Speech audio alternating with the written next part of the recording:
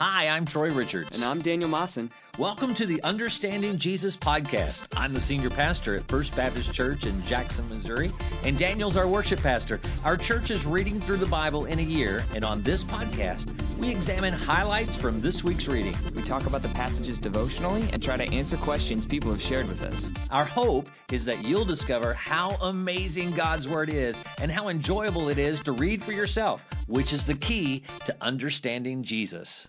Hello and welcome to the Understanding Jesus podcast. My name is Daniel and I'm here with Pastor Troy. Dun, dun, dun, dun. In the same way that I'm here with Josh. Yep, that's me. We're all Josh Humphreys. Dum, ba-dum, bum, bum, bum. Yeah, anyway, so we're going to talk about the Bible some. We are talking about the We're going to Bible. Questions, poke a little fun, do what we do. Show look and see what right. God has revealed to us through the Word. No new revelation, just simply looking at the revelation we already have. Yeah, it was just looking at what we already know. But it was a good week for reading. You know, we're in the book of Job, and the whole week of reading. This is actually this time of year. If you're reading to the Bible person, you get into Job. And then you have the Song of Songs, which is always awkward, but it doesn't last very long. But and Ecclesiastes is good. But here's the thing: Job, Isaiah, Ezekiel, those are long books. And they're not exactly fun all the time. And it's like, wow, we've been doing this for almost a month. And so that's such it is with Job. But in fact, Isaiah and Ezekiel are pretty much take the whole month. And then you get into the minor prophets who just weren't good enough as prophets to get into the majors. Oh my! But with a little batting practice. Oh my gosh.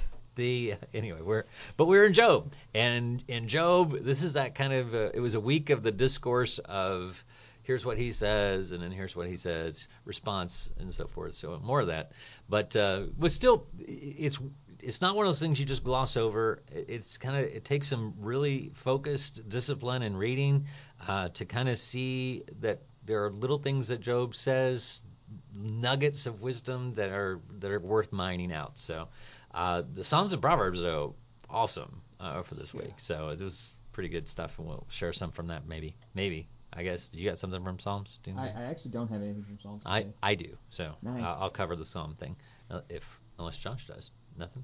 Zip? Nada? Okay, nothing from Psalms. Well, and that's probably because Romans. Because Romans and 1 Corinthians. And 1 Corinthians both have some pretty amazing stuff, yeah. And probably it's a very satisfying time to be in the New Testament because there's something rich in the Word of God all through the New Testament, really for the rest of the year. Actually, the New Testament is pretty much solid all the time. All of it, yeah. So is the Old Testament. Not really any skippable parts. Oh, come on. You know the Old Testament isn't always fun to read. Yes, it is. You cannot say that. My favorite Bible, my favorite book of the Bible is the first 13 chapters of the Chronicles. So right. Whatever. So, okay. Whatever. Okay. Revelation 28, man. Yeah. I would believe that if that was what you pulled from every time we did a podcast. Right, yeah. But anyway, so we're looking forward to hearing what Josh found in the Old Testament in Job for this week. I'm sure he has some solid stuff when we come back.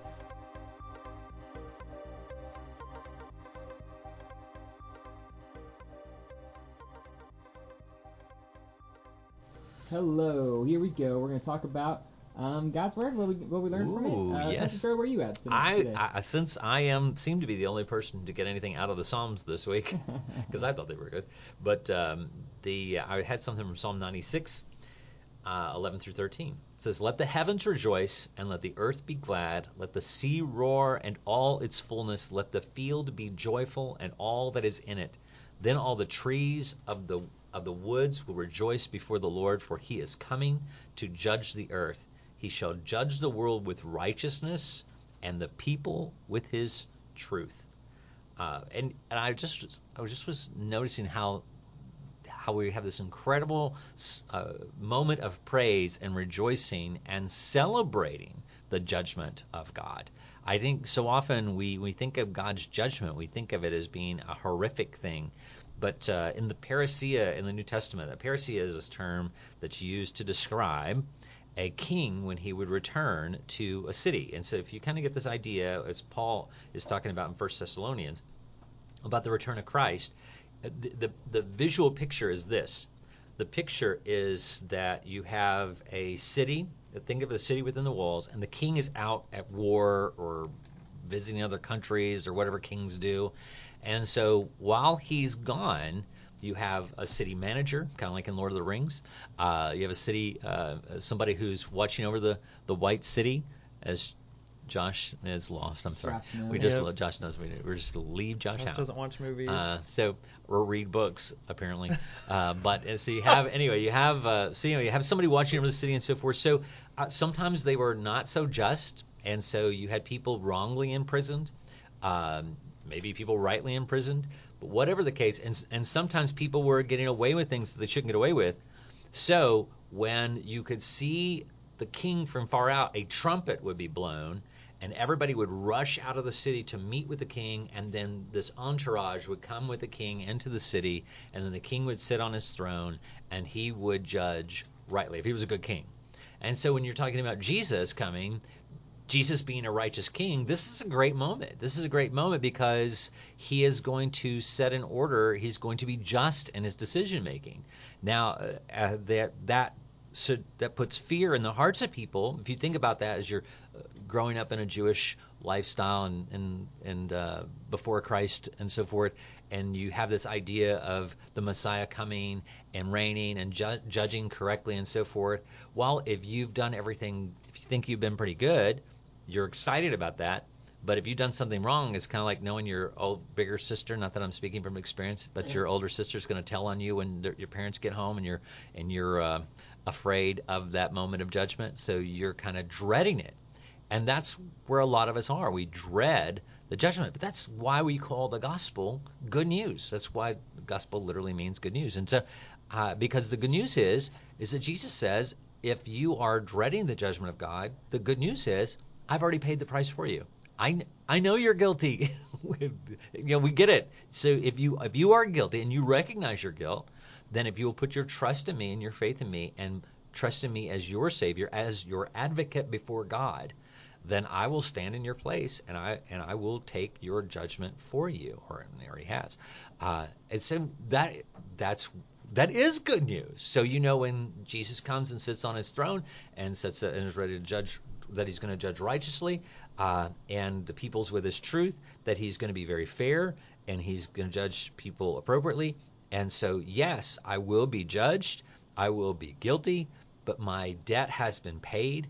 The wrath that was stored up for me has already been given out. And so that's, again, his righteous judgment, as all of creation depends on the mercies of God and his righteous judgment. We're trusting he's going to extend grace to those who want to dwell in his kingdom and abide in his will, and that he will cast out all who do not want to worship him as Lord. So he is going to set up, we are believing that he is the righteous king and that we do want to serve him, and anyone who doesn't want to serve him or doesn't want to fall in line with his word is going to be cast out. And that's why the creation itself rejoices, because outside of his righteousness, outside of basically Jesus is restoring the Garden of Eden. And in his restoration of the Garden of Eden will just be plundered over and over and over again if he does not expel that which destroyed all of the created order in the first place. So he's going to restore order, cast out sin, and anyone who doesn't want to abide in his order will not be allowed in. So yeah. And I think it's this continued focus on how you're living as a Christian. As you claim Christ, but you're still living like you're not claiming Christ, kind of like the demons. Right. They do the same thing. They have faith in Christ, but they don't have faith in Christ. They have faith right. of Christ, and yet their lives don't respond in a way. And in the day of the Lord will be bummer for them. Right? Yes, yeah. In Amos 5, you have Amos talking about these towards Israel, and he said, woe to you who long for the day of the Lord, because they're expecting this great thing when they had not been living the way Christ wanted, or not Christ at the time, but how God right. wanted them at the time. And then Jesus comes on the scene and he's like, hey, the day of the Lord can be wonderful. Like, just come with me and stop doing what you're doing. Right. And I think that's, you get this dichotomy. It's like, it's going to be great for those of us who put our faith in him. Right. It's going to be a bummer for everybody else. Yeah. And I think there's going to be a lot of surprised people on how they Yeah, and I think we look, I think the challenge is that we know we all sin, and so we think, well, we all sin, and so God's just going to overlook sin. But there's a difference between weakness, human weakness, and needing someone to help us in our weakness, and desiring not to do what God wants to do. Yeah. I mean, and I love children because they're a perfect illustration of that. There are children who have difficulty doing what you're asking them to do because of their own weakness, and every parent should be a good parent tell. Recognizes that they just need help and patience and so forth, and God is like that toward us. But you can also tell when they have absolutely no desire to do what you're telling them to do, and so they're trying to find a way out of it or find a way and giving you lip service, but they really their heart does not align with your heart. You also can recognize that, and God can recognize that, and the Bible's very clear. You're not going to be super happy when I come because I know what you really want. And that leads right into what I was reading in Romans 15. I'll read it. It's just one verse. Romans 15:1. It says, "Now we who are strong have an obligation to bear the weaknesses of those without strength and not to please ourselves." And I think there's so much, Romans end where we're getting into 1 Corinthians. It's like every sentence is, you could preach a sermon on just the one sentence, and this has so much packed in it. And I love that. But just to add a snapshot, first, you have to analyze your own strength level. And I think in 2021 church culture, we are so immersed in hyperbole for handling things like this. Like, you say, "Now we who are strong have an obligation to bear the weaknesses of those without strength and not to please ourselves." So we look at that and we're like, "Oh, well, I'm weak. I have so many weaknesses. Jesus has to save me." And yeah, that's so true. But Paul is writing with the assumption that some are strong in the faith. Like, there can be strong in the faith people who still sin, still have weaknesses. But I think first you have to analyze, where are you at in that? Do you acknowledge the existence of strong people in the faith? And can you admit that maybe, are you one of those people? Because if you stay in the weak zone forever and just put yourself in the weak place, then you're not fulfilling your obligation to the rest of the body. And you want to acknowledge your weaknesses, of course, and rely on God's grace to help you in those things. But if you're one of the strong in faith people, then it says, "We who are strong have an obligation to bear the weaknesses of those without strength." Okay? So it's like, there are strong people, and we can't just view every verse with hyperbole and say, "Oh yeah, I'm weak." You can't do that. And then next, what does it look like to bear with someone's weaknesses at the expense of our pleasure in the church? It says, "We bear the weaknesses of those without strength and not to please ourselves." So it's like walking this tightrope of, okay, I am. If you are one of the strong in faith people who can trust the Lord and can bear with a lot of stuff of other people, and then can you do that and take on the weaknesses of other people, or can you deal with people's weaknesses in a way that is filled with grace and not just avoid the weak people so that your life is easy, right? Because there's a temptation, if you have your spiritual life kind of as together as can be expected, if you're relying on the Lord and you have a good relationship with Him, then He's giving you a lot of grace and strength to come along someone who's not and help them through their weaknesses and maybe build them up and make them stronger. And I think the temptation is, okay, yeah, I've my spiritual life's good, and I'm gonna ride this because God's given me grace, and it's for me, and it's not for you. It's for the people next to you. And that hit me really hard because and we go through seasons. Sometimes I'm a weak person and I need strong people in my life, and sometimes I'm the stronger person and I need to get out of my comfort zone and bring along other people that need building up. So. But mostly, I think we just need to have an accurate view of where we're at, what God's given us, and use what He's given us. Because if we just assume that we're bad that we're the worst we've ever been all the time, we're going nowhere fast at that point. It's interesting that this passage comes at the same time we're reading through Job, because it has a lot of parallels in that what Jesus has really done is he's given us a cross to bear. When I make a decision and say I'm going to be zealous for the Lord, I'm going to serve Him, and I'm going to make this effort to be strong in the Lord. We try to be disciplined in our Bible reading, be disciplined in our prayer life, and all these things. Well, then the enemy zealously seeks to tear us down. He's trying to he pulls out all the stops. In fact, he tries to find a way to make us fall, make us crumble, just like in the story of Job. And so he's trying to do this. And if you push through that, all you're going to find is a cross that God has waiting for you, because there's and that's what Jesus said. Everybody who's going to follow me, you take up your own cross and follow me, because I'm going to use your cross that's borne by you to bring glory to myself. So I need you so you're pressing through, and you're thinking that this is going to make it easier sometimes, but it's like, no, God's like, I want you to do this. You are on the right path. I want you to be strong for me, but understand in that strength is your own death. And so, which could be literally die, right. Or as Paul says earlier in chapter 12, you're a living sacrifice, and so you're poured out as a drink offering. It's a tough thing. It's not for people who are weak in heart. It's for people who have this desire to be faithful to their Lord. And but when we consciously decide to be poured out for others, it is you better be prepared for an onslaught of attack, because the enemy is going to do everything he can to frustrate you in that process. And that's when you watch people falling around you. It's just because the enemy is ravaged them and is looking for a weak spot to exploit that weak spot. It's like being in battle, and there's a scene in Saving Private Ryan. I always hesitate because I know that Josh is not going to get any movie analogies, but Nope. In Saving Private Ryan, where they're coming off those U-boats, and not U-boats, those are Germans. The boats, the landing boats, whatever they're called, where they roll down the thing. You've seen it, right? They roll down the door, where the doors get rolled down, and they come out, and instantly guys are falling all around you, and people are jumping over the sides trying to save themselves. It's just chaos.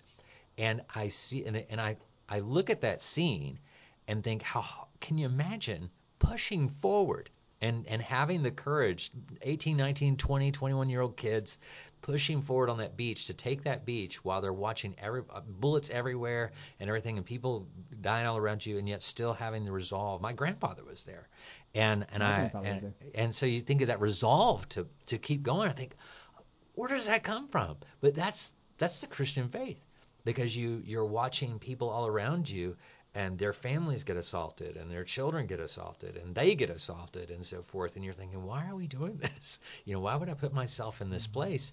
Well, it's because you have an objective. And that's why, Paul says in Philippians that we're pressing toward a mark, toward the prize of the high calling, which is in Christ Jesus. We have to have that fixed focus on that. There's my Lord in front of me, and he has something for me to reach for. And you reach for that. And that's and you bear with the weakness of those around you, because there's something much greater at stake.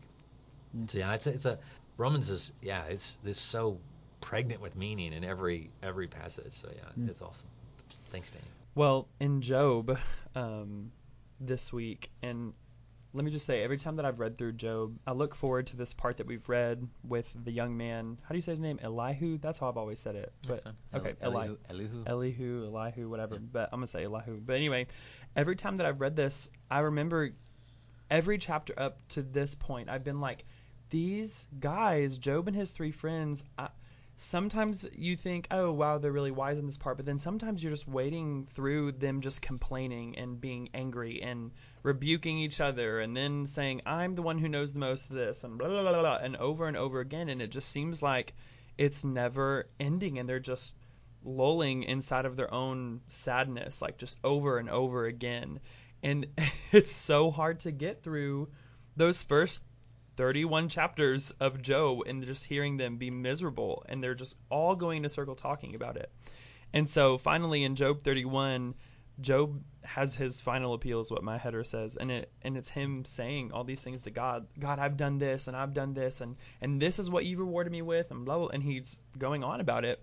And so we get to Job 32, which is where my devotion was for this week. But there's this character named Elihu, and in verse 2 it says, he burned with anger at Job because he justified himself rather than God. And it goes on further, and then he speaks, and he says, I'm young in years and you are aged, therefore I was timid and afraid to declare my opinion to you. And then it goes on a little bit further, and he talks about how it says, it's wise, as you age you get more wise, and so your opinion is more valid. But he gets here in verse 9, it says, it is not the old who are wise, nor the aged who understand what is right. And so here he goes, he's about to go into this rebuking session with Job and his three friends, and he basically says, listen, you guys are the one who are making your name for yourself. You are justifying yourself rather than God. And I really relate to Elihu in that. I am a younger man, and there are a lot of people older than me, and sometimes I find myself just being quiet because I'm thinking, well, they've been a Christian for much longer, and so I have no way to say anything or no reason to say anything. But it's important to see, hey, yeah, Job and these three men were in sin. They were truly making a case for themselves and saying, God, I am this way, and so you need to respond to me in this way. And I just think that's very, very bold and scary, but at the same time, very courageous of him to even call these men out and say, listen, this is who God is, and this is who you're claiming him to be, and he is nothing but goodness. And I don't know, I love this character because he shows finally in Job, we see some sort of something that's not someone sulking in themselves, but him saying, no, this is who God is, and this is who you're claiming him to be, and that's not true. And I love it. I'm glad you chose an Old Testament passage there to back up your argument. Yeah. I'm back in 1 Corinthians chapter 1. He says, for since in the wisdom of God the world through wisdom did not know God, it pleased God through the foolishness of the message preached to save those who believe. And I'm just always struck by how what is foolish to the world is salvation for me, and how it is, and how God uses the very thing that they would think would be an act of weakness to be the greatest act of strength. And so we are sometimes when I remember having a debate. Gosh, it's been years and years ago, back in 1990. So I'm thinking I'm predating everybody here at the table. And we were talking, it was actually 1988, so that goes way back. But it was a pro-life debate. And, it's been around for a while. And I remember talking to somebody, and this is back in 1988, and I think still there's some confusion about it today, because I said I was making an argument for pro-life, trying to demonstrate the evidence that the unborn child was a child, that it was a baby, and all the evidence, this is how when life begins, and the evidence of the DNA and how it is an actual human baby, and it is a baby, and so forth. And the girl just stopped me. She said, wait. She goes, look, we concede that. We concede all that. We know it's a baby. So you can call it whatever. We're not that zygote, fetus, whatever language you all think that we use over time. So absolutely, we agree it's a baby. Has absolutely nothing to do with the fact it's a baby. Has everything to do with a woman's right to choose. And I remember I just stopped and thought, I thought my whole thing here was to convince you that it was an actual baby and not a clump of tissue or something, because that was where we were basing our argument on. I was just stunned that I was like, no, that's not the argument at all. The argument was we were not even in the same arena or same realm. And all of a sudden, that was one of the first times I realized, oh, we're never going to come together. It is not possible for us to agree. And I think we grow up sometimes thinking, oh, if I just phrase this right or change this correctly, if I can just come up with a good enough argument, I'll persuade you, and so forth. And then there's this realization swept over me when you read the New Testament and you read about Paul. Paul is much better advocate and apologist than I'll ever be, and yet he could not persuade people around him to believe what he was teaching. And then you can take it one step further. Jesus Christ, the person who is talking about himself, that God is literally here with people in the flesh talking about what he thinks, and he can't get people to agree with what he's saying. So it's like a very humbling thing to step back and realize, oh, wait a second, I have to just be thankful that I have eyes to see, that I actually do see this as being salvation, even though it is foolishness to the world. And we're tempted to have what the world has.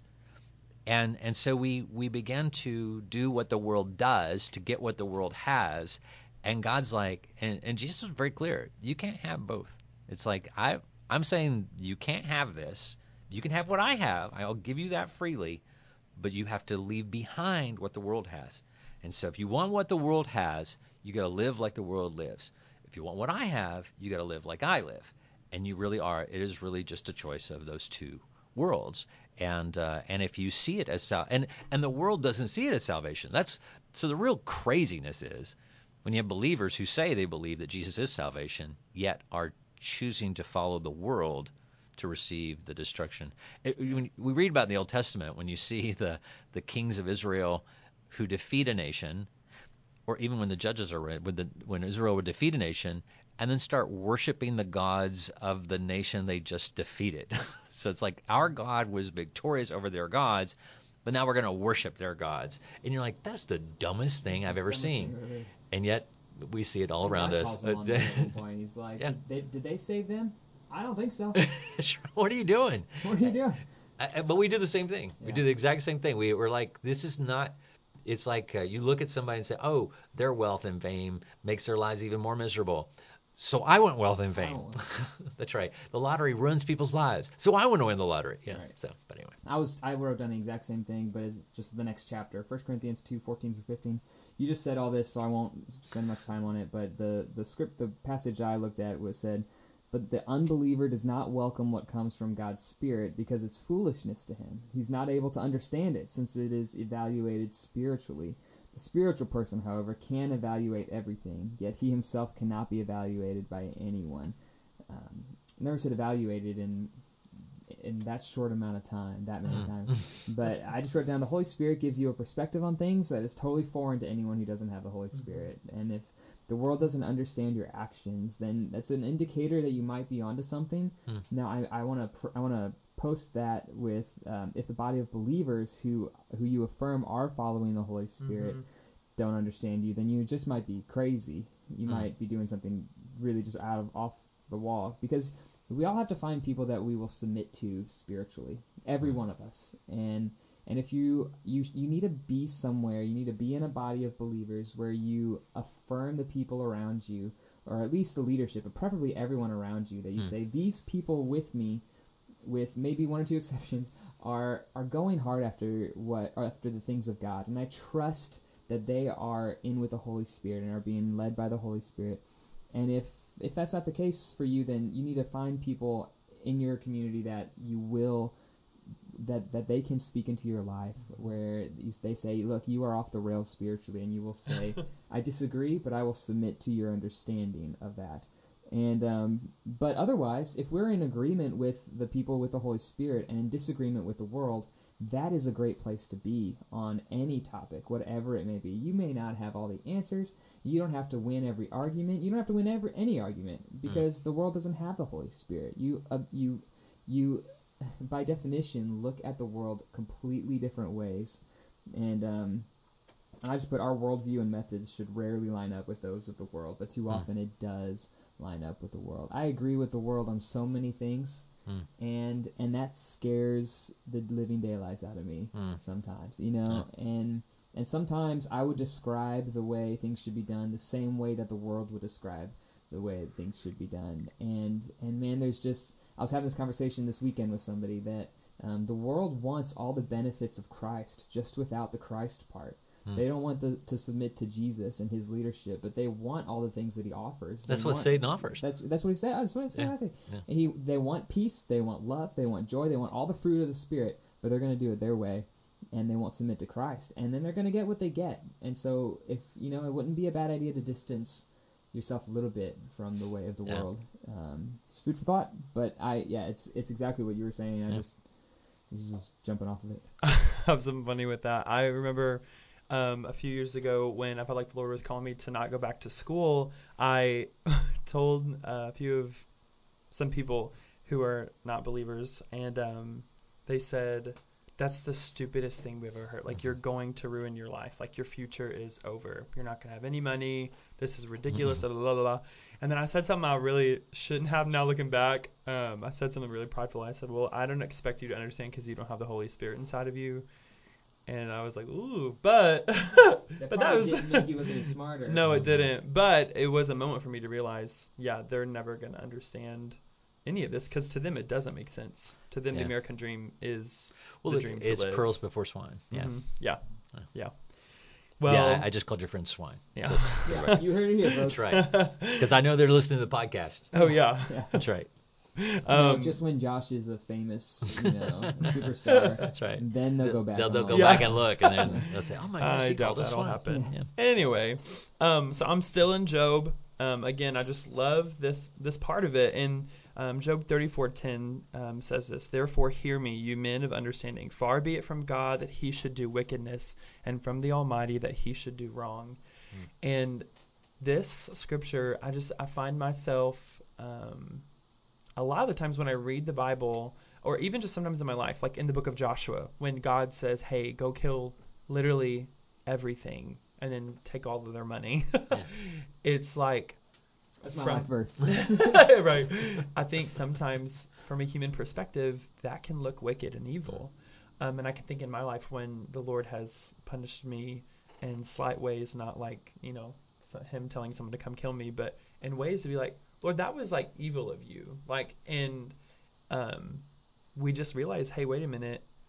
It's evil in ours because humans, we're evil. We're messed up. And so we assert our own view of good and evil, which is why when we ate from the tree of knowledge of good and evil, then we can decide what's good and evil on our own. Mm-hmm. And so we decide these things. And Elihu comes in and he says to Job and his three friends, listen, far be it from God that he do anything wicked. Like, God is good. God is who he is. He's just. He's right. And we aren't. And so you're blaming God, the one who's perfect, on something that you are doing, like that you've caused your pride and your sin, and you've been wallowing in it for days, it seems like, in the book of Job. And Elihu comes in and says, this is not who God is. This is not God's character. So first he calls out Job's character before, and then he defends God's character now after he has rebuked Job. And he says, hey, listen, this is who you are, and I'm reminding you of that so that now when I tell you the character of God, you remember, hey, this is the God that I serve. And I find that super powerful. Good stuff. Well, we got some questions maybe, so we'll see when we come back.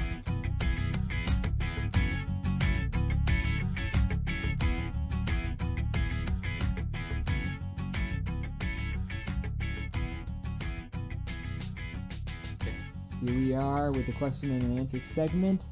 Josh has a really good question that you're going to share with us. Yes, Josh. Yeah. So it's at the end of Romans 16, and let me read verse 25 and 26 because it's within these verses. Now to him who is able to strengthen you according to my gospel and the preaching of Jesus Christ, according to the revelation of the mystery that was kept secret for long ages, but has now been disclosed and through the prophetic writings has been made known to all nations, according to the command of the eternal God. And he goes on a little bit more. My question is, what prophetic writings is he talking about? Is he talking about the ones that we know today to be the prophets? And then also it says it has been made known to all nations. And my question is why don't all nations now know it all? Good questions.